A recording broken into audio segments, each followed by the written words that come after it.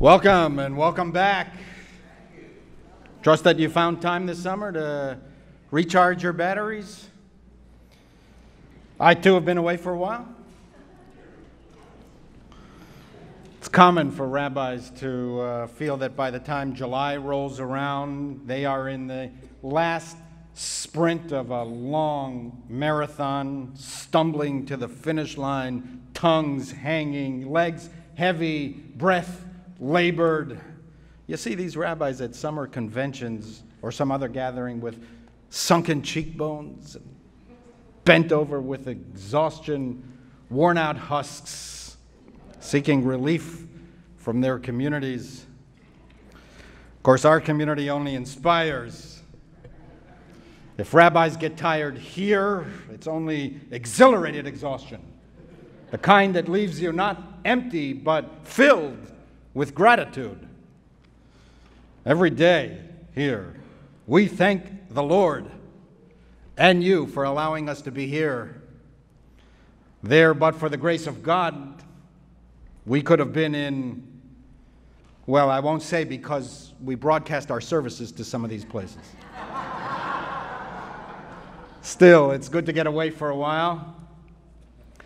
Absence makes the heart grow fonder. One of the places that relaxes me is vineyards. There's something so soothing, so romantic, so aromatic about a late summer harvest. It's purple fruit, heavy on the vines, the wood rotting in the summer sun, giving off that unique fragrance of the miracle that will become one day a great Napa Valley Cabernet. And I was still thinking of strolling the rolling vineyards of summer when studying this week's Torah portion, Shoftim. The Parsha also speaks of vineyards. It provides that a soldier is exempted from battle if he has planted a vineyard but has not yet harvested it. It's part of a magnificent passage of 3 exemptions from an impending war. Deuteronomy describes the fighting that begins, and before the battle actually starts, an official shall address the troops and order the following 3 categories of people to return home. They cannot. They are forbidden to participate in the war. One who has built a new house but hasn't yet moved in. One who has planted a vineyard but has never harvested it. And one who has become engaged but never married. Talmudic sages consider this passage to be a lesson on how we should live our lives. The order is not coincidental, say the rabbis. What is the sequence of events that constitutes a good life? Build, plant, betroth. First, build. Build a house. Establish the framework, the basic structure of your life and career. Everyone needs a home, and everyone needs to be grounded in their own space. The rabbis advise us that when we are young, we should dig the base. It requires the kind of focus and energy that diminishes over time. So when you have it, use it. If you do not prepare, if you do not plant the pillars deep, there will be no edifice and no secure foundation for your life. Depth comes before height. First, the foundation, then the accomplishment. You do not start out master of the universe. You start at the bottom. and work your way up. You dig before you climb. You build the house before you live in it. If the foundations are not solid, the structure will collapse. It's what the third little pig knew better than the other two. The sages advise us to spend time and effort here at this first phase. We're not in a race. In fact, it is often the case that those who have spent more time in this first phase building the foundations end up more accomplished later on. How many people do we know who were superstars when they were starting out? But it all dissipated because they got ahead of themselves. The foundation was not strong, and the big bad wolf blew the house down. There is excitement in focusing on the hard work of the foundation first, because to build something from the bottom up is to appreciate how high we have reached through our own efforts. And from time to time, we can even stop along the way and look back and take in the view. Second, plant. Fill in the foundations with the permanency of long-term investments. Plant the seeds that will bear fruit only years later. You can't drink the wine of life if you have not planted and cultivated the grapes.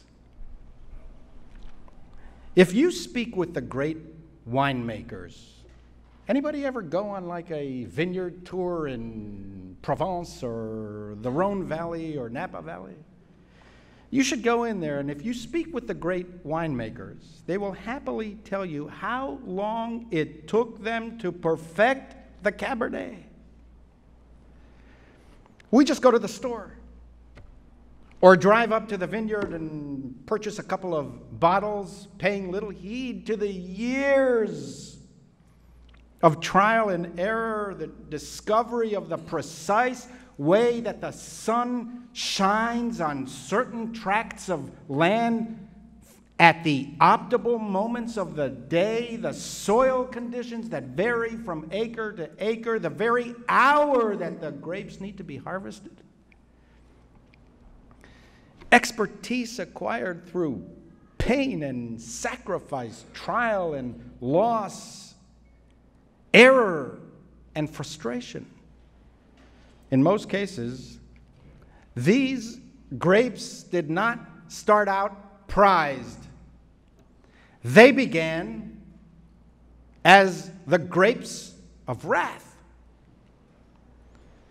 Years, sometimes decades of patient investments that pay off much later. The fruits of accomplishment ripen over a long time. Patience is a quality that I wish I had more of when I was younger. It would have spared me many mistakes and much aggravation.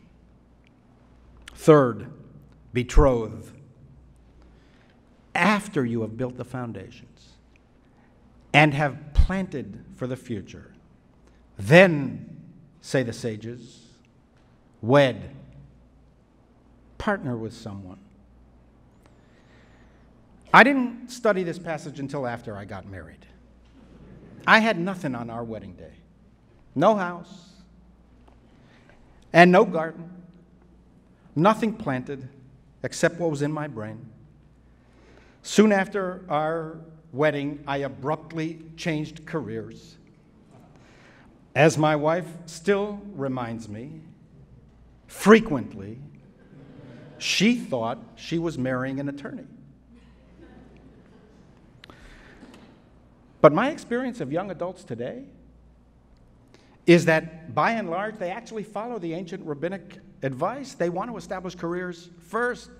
They want to build and save. It's rare for me to officiate at a wedding when either of the partners is under the age of 25, the age that I was when I got married.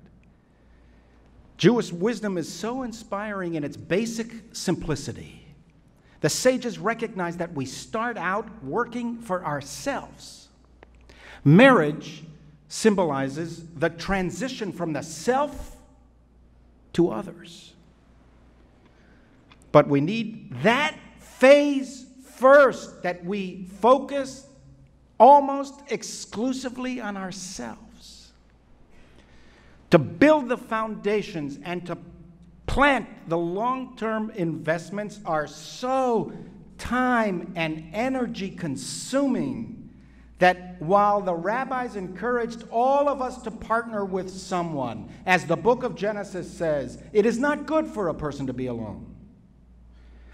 Still, Jewish wisdom teaches that we must also be for ourselves. Im einani li mili. If I am not for myself, who will be for me? It is not that self-awareness and self-regard are discouraged in Judaism. To the contrary. Without a high sense of self, there is often only low accomplishment.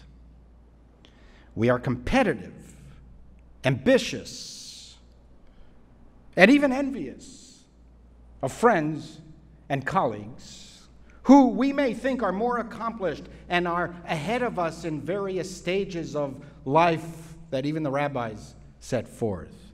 That's not all bad. Competitiveness propels achievement. We cannot compete well if we are not competitive. And if others jolt us to work harder, that's not necessarily a bad thing.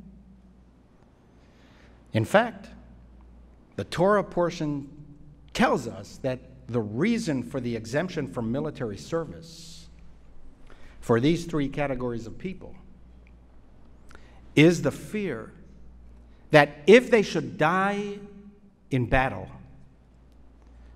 someone else would simply step in and take over on the cheap what was purchased over many seasons and much labor.